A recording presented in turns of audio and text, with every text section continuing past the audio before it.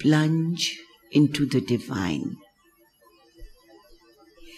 There are disciplines such as Hatha Yoga and Raja Yoga that one can practice and yet have nothing to do with the spiritual life.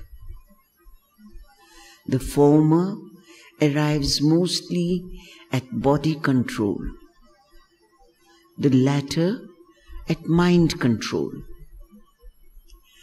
But to enter the spiritual life means to take a plunge into the divine, as you would jump into the sea.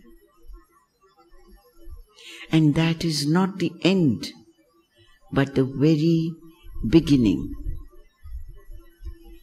For after you have taken the plunge, you must learn to live in the divine. How are you to do it? You have simply to jump straight in and not to think, where shall I fall? What will happen to me?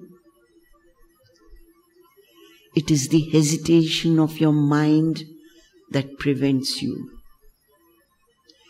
You must simply let yourself go.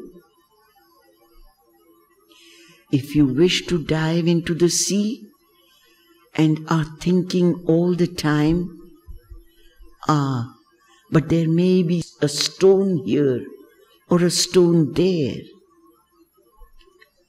you cannot dive.